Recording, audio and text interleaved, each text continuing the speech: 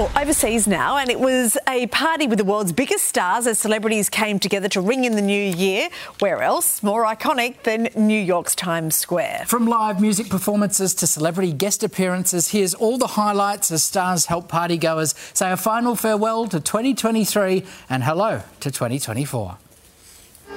In a concrete jungle where dreams are made, New Year's dreams came true in Times Square with a party like no other. Maroon 5 got the night started with a throwback to this hit song.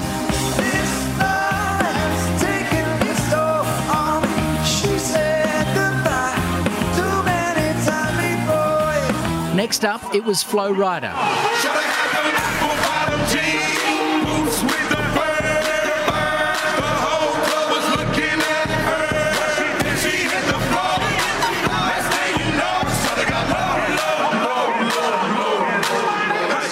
And then it was the Jonas Brothers taking to the stage.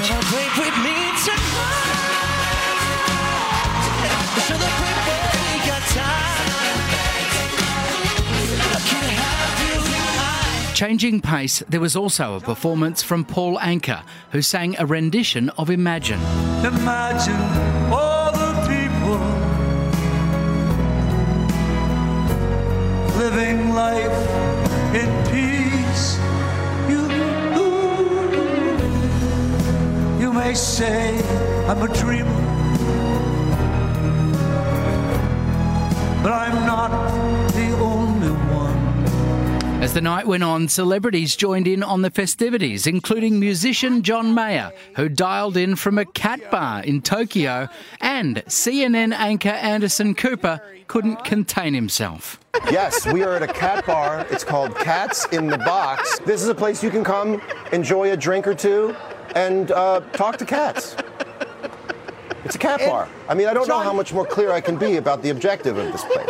Avengers actor Jeremy Renner also joined the show to speak about his recovery 1 year on from a snowplow accident that almost took his life. I mean, you have faced just an unbelievable battle over this last year. What got you through? What do you tell people? I think it's. I'm just so blessed that I had so many things to live for, brother. You know, it's. I have a giant family. I have a 10-year-old daughter. I would have disappointed and really messed up a lot of people's lives if I would have passed. And so there's a lot for me to get better for. I'm also pretty stubborn SOB, you know, and I just. There's a lot for me to fight for. And in the UK, Rod Stewart lit up TV screens as he performed a song from his new swing album. Why, it's almost like being in love. All the music of life seems to me like a bell that is ringing for me. Australia still did it best. Don't you think? You think after saying all that, yeah, we're better. We're better. Well, it's factual. Yeah.